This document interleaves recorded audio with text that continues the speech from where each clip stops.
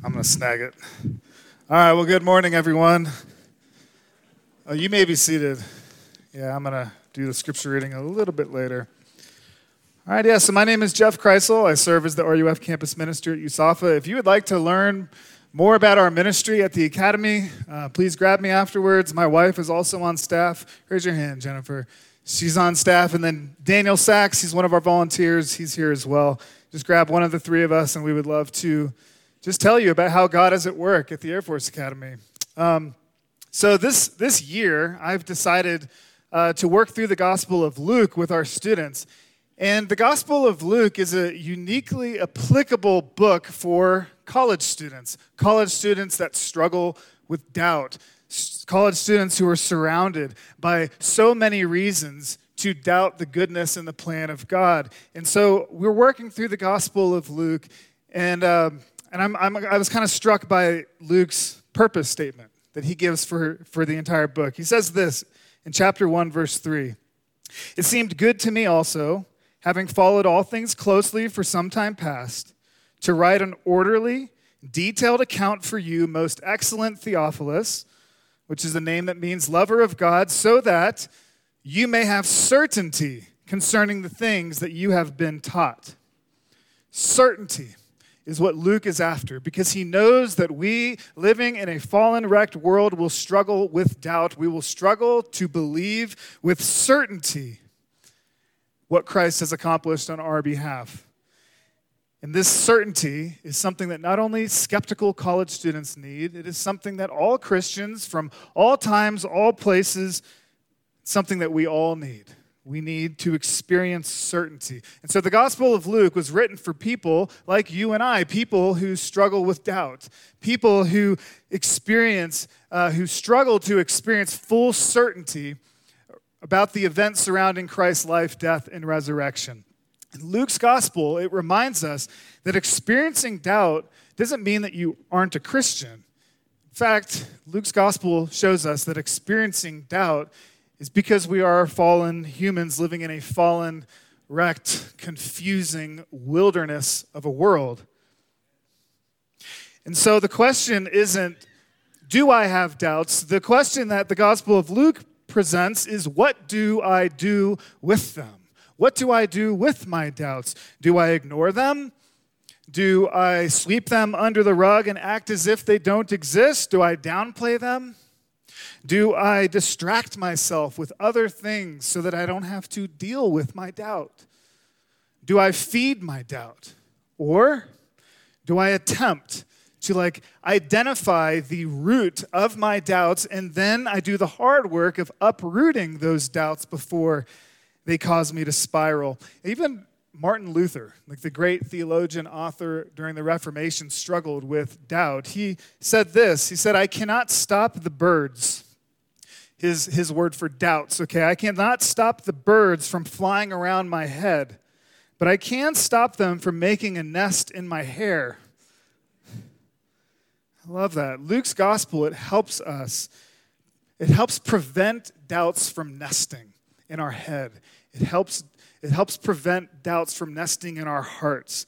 And so as we look at this passage this morning in Luke 4, it's particularly relevant given that you guys worked through Isaiah 7 last week. A prophecy is given about the coming Messiah who would know how to choose right and how to not choose evil, or how to refuse what is evil.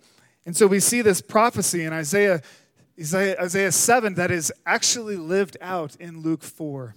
When Jesus goes into the wilderness, he is led by the Holy Spirit into the wilderness where he is tempted for 40 days and 40 nights. He goes toe-to-toe with Satan himself. Satan throws all of his best temptations to doubt at Jesus, and we're going to see how Jesus responds. The stakes are high. The stakes are really high in this passage. If Jesus fails, if he falters, kind of like Adam did back in Genesis 3, if he falls and Satan's doubts start to nest in his head and in his heart, the wilderness world in which we live will remain a wilderness world. But if Jesus succeeds where Adam failed, then the wilderness will become a paradise. that we all get to enjoy for eternity. Isaiah 7 prophesied that the coming Messiah would know how to refuse evil and to choose good. And in Luke 4, Jesus is going to show us how to deal with our doubts. So I invite you all to please stand for the reading of God's word.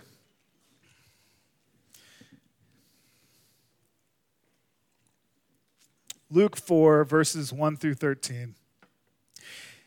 And Jesus, full of the Holy Spirit, returned from the Jordan and was led by the Spirit in the wilderness for 40 days, being tempted by the devil. And he ate nothing during those days, and when they were ended, he was hungry. The devil said to him, "If you are the Son of God, command this stone to become bread." And Jesus answered him, "It is written, man shall not live by bread alone." And the devil took him up and showed him all the kingdoms of the world in a moment of time, and said to him, "To you I will give all this authority and their glory, for it has been delivered to me, and I give it to whom I will. If you then worship me, it will all be yours." And Jesus answered him, "It is written, you shall worship the Lord your God, and him only shall you serve." And he took him to Jerusalem and set him on the pinnacle of the temple and said to him, "If you are the Son of God, throw yourself down from here. For it is written, he will command his angels concerning you to guard you. And on their hands they will bear you up, lest you strike your foot against a stone." And Jesus answered him, "It is said, you shall not put the Lord your God to the test." And when the devil had ended every temptation, he departed from him until an opportune time. This is the reading of God's word. Let me pray for us.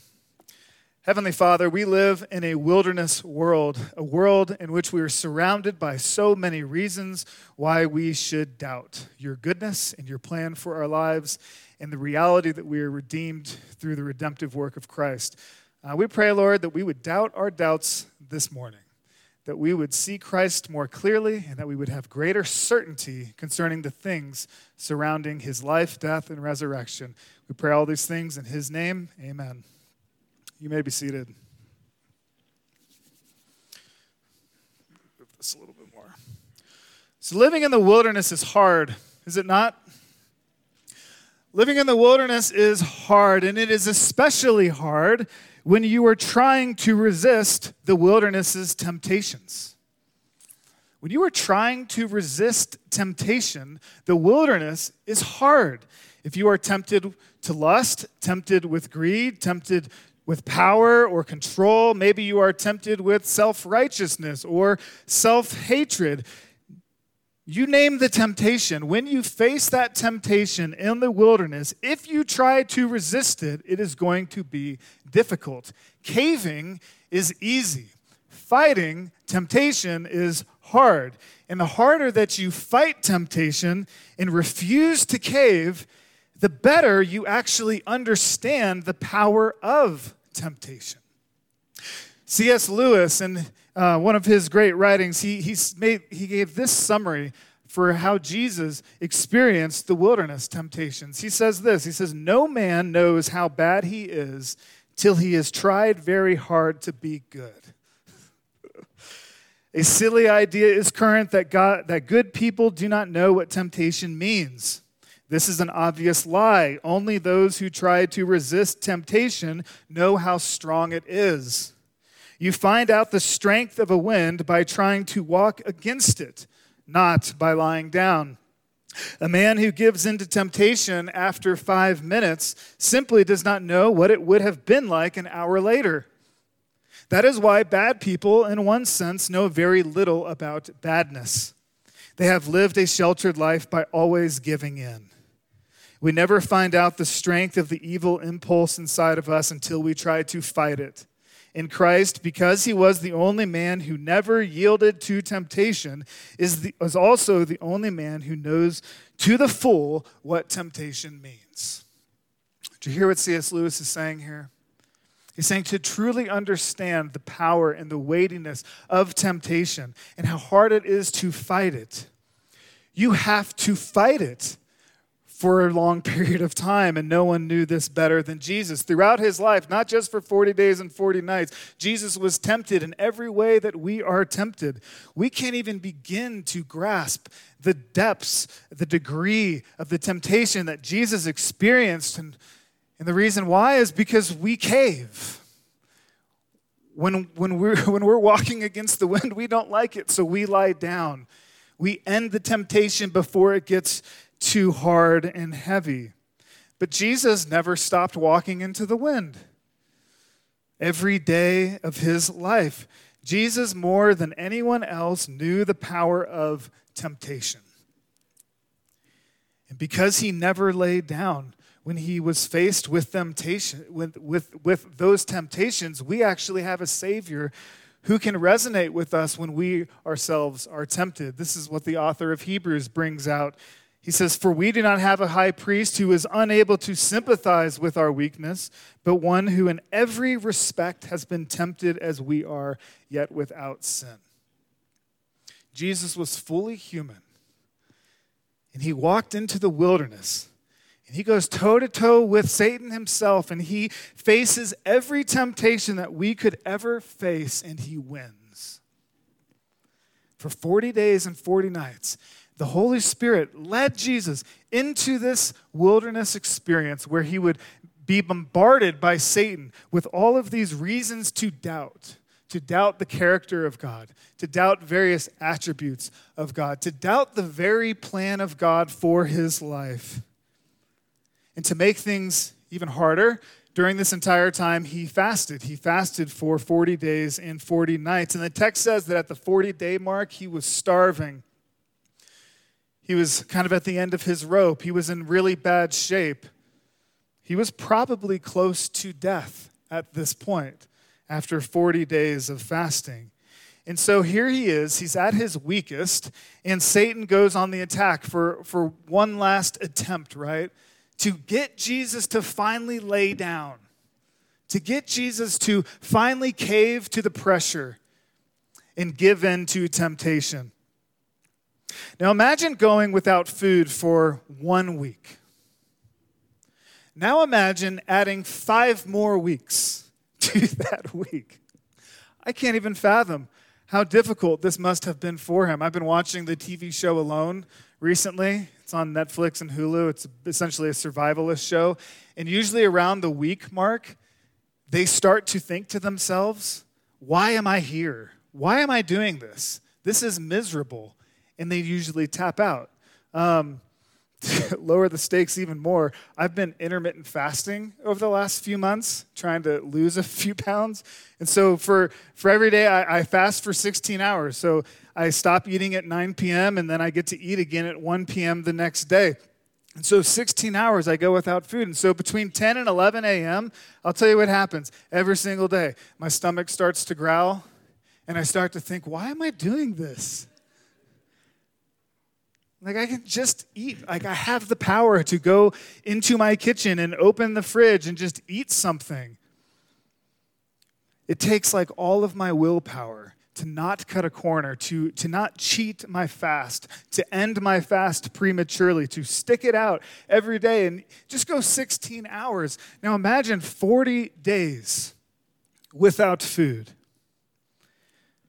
And you have no distractions.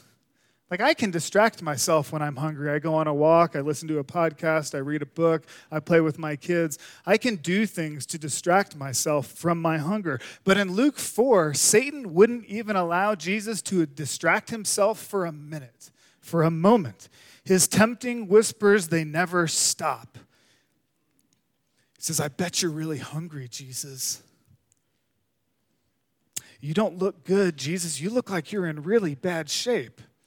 You look like you might be close to the end, in fact. Just satisfy your cravings. You have the power. Just turn this rock into bread. You know you want to. You starving can't be a good thing. You starving can't be a purposeful thing. It would be easy for you just to break your fast a day early. What's a day? It's only a day. You've gone 39 days. Well done. What's one day? Stop walking into the wind and just lie down. You see, while the fasting for 40 days was hard, Jesus knew that it was purposeful. And he wasn't motivated like to lose a few pounds like me. Like Jesus was motivated in the wilderness because he was preparing for greater suffering. He was training and testing his spirit in preparation for the next 3 years of very difficult public ministry that would ultimately culminate in the cross. Now, if he couldn't resist temptation for 40 days without food, how was he going to bear the sins of the world as he hung on a cross? And so he needed to go through this period of testing and training. He was learning how to rely on the Holy Spirit. Even when he was starving, he was learning how to pray, "Thy will, not my will," in the wilderness, so that he could pray the same prayer in Gethsemane. "Thy will, not my will," as he's looking straight into the reality of the cross. But man, was he hungry. I can't imagine how hungry he must have been. So with this temptation, the first temptation, it's pretty obvious what Satan is up to. Satan is trying to get Jesus to doubt God's provision, God's ability and willingness to take care of Jesus' physical needs. Now, this temptation worked on Israel as they were wandering in the wilderness for 40 years. God told the Israelites, "I will be faithful to my promise to provide for your needs. I will send you manna from heaven every single day to care for you." But there's one caveat. You are to only gather enough manna for that day, with the exception of the day before the Sabbath, and you gather for 2 days. But you are to trust me that I'm going to provide for you even when you're hungry, even when you're in the wilderness. And what did the Israelites do? They doubted God's ability to provide, his willingness to provide, and they start hoarding the manna. Start hoarding it. But Jesus was different. He knew, as Isaiah 7 says, how to refuse evil and how to choose good. He fully trusted that God was going to be faithful to his provision promise. He knew that he didn't have to take matters into his own hands.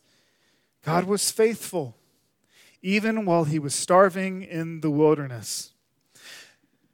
But there's more to this temptation than simply trusting God's provision. The preceding story in Luke's gospel flows directly into this story. And what happened directly before Jesus is led into the wilderness? Well, the Holy Spirit led Jesus into the Jordan River where he was baptized, and the clouds open, the skies open, the heavens open, and God says, "This is my beloved Son. With him I am well pleased." This is the backdrop of this temptation. You see, the deeper temptation here was to get Jesus to doubt God's pronouncement at his baptism, which had just occurred. He's essentially tempting Jesus to doubt that he is God's son, that he is loved by God, that he is delighted in by God. You can hear Satan's whispers, like, did God actually say that you are the Son of God? Did he actually say that you are his beloved son? If that's true, then why are you starving? Given your current condition, it seems as if God doesn't love you. In fact, it would seem as if God hates you, that you are his enemy. Why would he allow you to starve if he loves you? Are you sure about that? Are you sure you're his son? Are you sure he loves you? Are you sure he's pleased with you, that he is proud of you? Maybe he was lying at your baptism. Do you see what Satan is doing here? He wanted Jesus to doubt his very identity as the Messiah.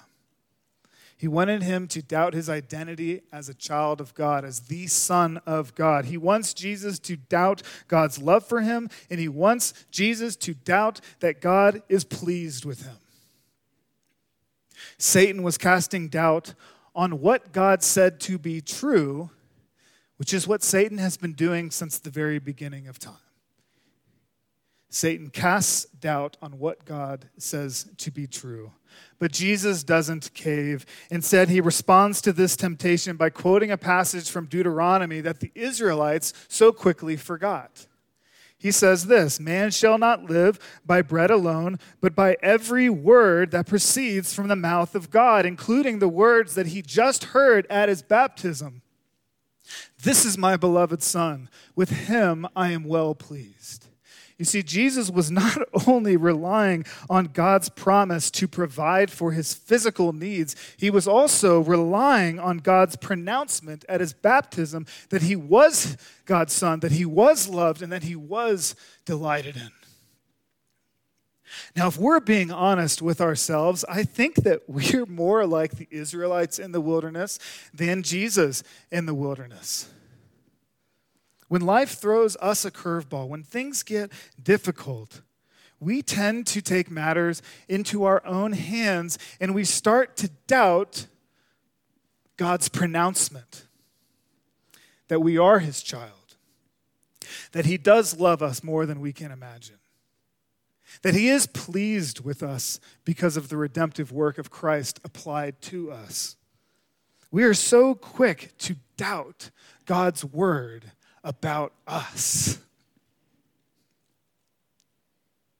While starving, Jesus reminds us that God's word about us, it never changes. In God's word, it can never fail. It can never falter. Jesus had no doubt in his mind about who he was. He knew that he was, in fact, the Son of God. He knew that he was loved by God. He knew that God was pleased with him. Why? Because God said it. Because God's word spoke truth. And he believed God's word, even in the wilderness. So the first temptation doesn't work. So Satan moves on to the second temptation, and he shifts his tactics. He is cunning and clever, and he shifts his tactics. Instead of focusing on a lack of food, Satan now focuses on a lack of power. And so he takes Jesus up, and he shows him like a panoramic view of all of the kingdoms of the world. And the text says that he did this in a moment. So clearly something mysterious is at work. Something supernatural is happening here. He shows Jesus in a moment every kingdom on the earth. And I imagine this wasn't just the existing kingdoms, but every kingdom throughout all time and space, right? And so he probably showed him the Greek Empire, and the Roman Empire, and the Ottoman Empire, and the Austro-Hungarian Empire. Maybe the Mongolian Empire was thrown in there. The British Empire. And yeah, I think he saw the United States of America, right? He saw all the glory, all the fame, all the wealth that every kingdom has ever possessed. And at a time when he had nothing, Satan says it could all be yours. All of it could be yours. Satan was offering Jesus all the power, all the glory, all the wealth, all the fame that this world could offer in a moment. And all Jesus had to do was hit his knees on the ground. That's it. That's all he had to do, was just fall 2 to 3 feet to the ground, and he would have it all. You see, the second temptation, it seems as if it's like this simple temptation for power and glory, right? But like the first temptation, there's a deeper temptation at work here. The real temptation here is to get Jesus to doubt God's plan for redemption, which includes Jesus going through the cross. Satan's offer was a much easier route. It was a much easier route to get all the glory and power. You know, Satan was essentially offering Jesus the same thing that God the Father was offering Jesus. Everything. And you can question, if Satan was actually able to promise something like this or to give something like this. But the reality is he's offering it. Listen, God's road for Jesus was that Jesus would die for sinners on a cross, and then he would get everything. Satan's offer is just bow. No atoning death. No cross. This is like the easy button option. You can have the crown without the cross. Take it, Jesus. But here's the thing. Jesus didn't just come into our world and put on flesh to inherit earthly fame and fortune and glory and power. He came into this world to get us. He put on flesh to make us his treasured possession, to make us a holy nation, to make us a kingdom of priests. He put on flesh to solve the problem of sin that we can't solve on our own. So there's more that Jesus has on his mind than mere power, glory, fame, and wealth. Above all, Jesus was motivated in this wilderness out of loving obedience to God's plan. The atoning cross on which Jesus would pay our debt was part of God's plan. And Jesus trusted God's plan, even if God's plan meant that he had to go through the hardships of the cross, that he would have to suffer. You see, if he took Satan's offer, he would reject God's plan. And if he rejects God's plan, he was rejecting God himself. Instead, he was choosing to worship Satan and follow Satan's plan for his life. But in the wilderness, Jesus doesn't hesitate to reject the easy button option. Isn't that amazing? Once again, he quotes a passage from Deuteronomy that was so quickly forgotten by the Israelites. He says, "You shall worship the Lord your God, and him only shall you serve." Listen, sometimes in life, God's plan and your plan may not match up. Sometimes God's plan may even include hardship. It may include suffering. So last week I preached from Luke 8 when Jesus leads them into the storm only to calm it. So clearly, sometimes Jesus will lead you into hardship to humble you. Maybe to prepare you for greater hardship to come. Or maybe he's leading you into hardship to reveal the goodness of Christ and the power of Christ to get you through the storm. Easy button options will be offered. I want a promotion. I want it desperately, but am I willing to work on Sundays to get it? Or how about this one? I really want to buy that new car that I've been eyeballing all these years, but am I willing to stop giving to a missionary or to a local charity to get it? Jesus answered no.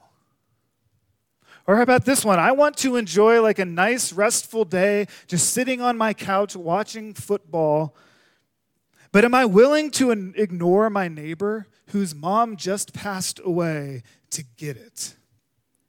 Jesus answered no. He refused to take the easy button option, even though it was presented to him on a silver platter. All you have to do is hit your knees on the ground, 2 to 3 feet. Jesus said no to the quick fix, and he said yes to the cross because he firmly believed that God knew what he was doing, leading him there. All right, so 2 temptations down, 1 to go. And once again, Satan shifts tactics. So twice, Jesus has bested Satan by quoting Scripture. And so what does Satan do with the 3rd temptation? Well, he uses Scripture as part of his final temptation to best Jesus. And so he takes Jesus to the roof of the Jerusalem temple. It was probably somewhere around 550 feet. And so, yes, if you fell from that height, you would die instantly. He takes him to the top, and he says, I see what you've been doing all these 40 days. You have been using Scripture to best me. Well, I know my Bible as well. So Jesus, please turn with me to Psalm 91. Because here God promised that he was going to protect his Messiah from danger. It says right here that God will catch his Messiah if he falls. So if you are the Messiah, then jump. Jump. Let's see what happens. What's the worst that could happen? God catches you? Cool. Then you prove that you are the Messiah. You see, once again, it seems like Satan is simply tempting Jesus to doubt God's ability to protect him. But once again, there's more going on with this third temptation.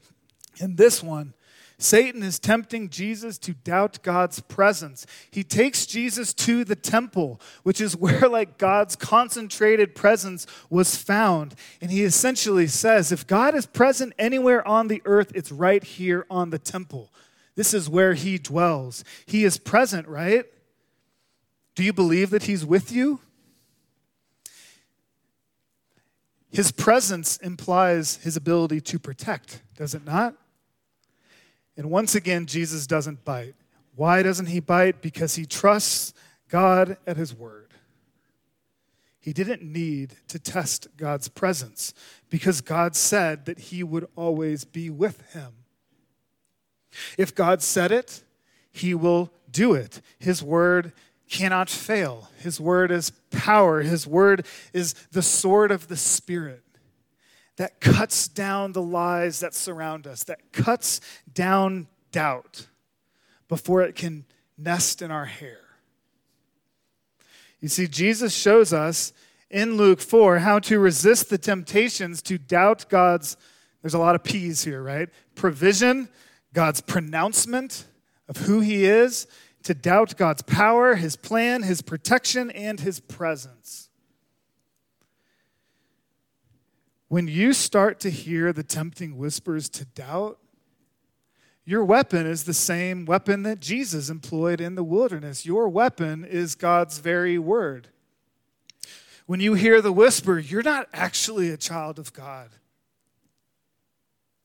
We turn to John 1, verse 12, and we say, but to all who did receive him, who believed in his name, God gave the right to be called children of God. No, I am a child of God. Why? Because God's word says so. How about this one? God won't take care of you. You're in a storm. You're going through hardship. He must be mad at you. He won't take care of your needs. Matthew 6:26, look at the birds of the air. They neither sow nor reap, nor gather into barns, and yet your heavenly Father feeds them. Are you not more value than they? You're wrong, whispers. God does care about me. He cares about me more than I even could ever believe myself. How about this one? God doesn't love you. Have you ever heard that whispered into your ear? Maybe after you've sinned and you feel the weight of your guilt and shame, do you ever tell yourself or hear that whisper, God doesn't love you? Where do you turn? Well, how about Romans 5, verse 8? God shows his love for us and that while we were still sinners, Christ died for us. Yeah, God loves me. Or how about this? God hasn't redeemed you. You still have debt to pay. Isaiah 43, verse 1. Fear not, for I have redeemed you. I have called you by name. You are mine. No, God knows my name. He has redeemed me. And so those doubts can get behind me. You see, this is why Jesus came. This is why we celebrate Christmas. Jesus came to fulfill God's word because we could not. Jesus came to lead us through the wilderness because he's the only one who went through the wilderness unscathed. There's no one better to lead us through it. He came to live a perfectly righteous life to give us his righteousness. He came to empower us to pray, thy will, not my will, even in hardship, even when we're suffering, even when we're facing the greatest of storms. He came to defeat the devil for people who just lay down when it starts to get windy. You know, at the beginning of the Bible, this is an interesting parallel. Adam faced temptation in paradise, and through his failure, he cast humanity into a spiritual wilderness. Jesus faced temptation in a spiritual wilderness, and through his victory, he secured for us the eternal restoration of paradise. Amen. Let me pray for us. Heavenly Father, we thank you that you are a good and gracious God who is with us, who is for us, who loves us more than we could even begin to realize. We pray that your Spirit would empower us to struggle with temptation, to push against it, to walk into the wind instead of laying down and taking the easy button option. We pray that we would be the kind of people who put others ahead of ourselves, who love our neighbors, who pursue them even when we want comfort and security. We pray, Lord, that you would help us this Christmas season to be mindful of the one who became a servant, who humbled himself and suffered on a cross so that we could receive his righteousness, and it's through his name. Amen.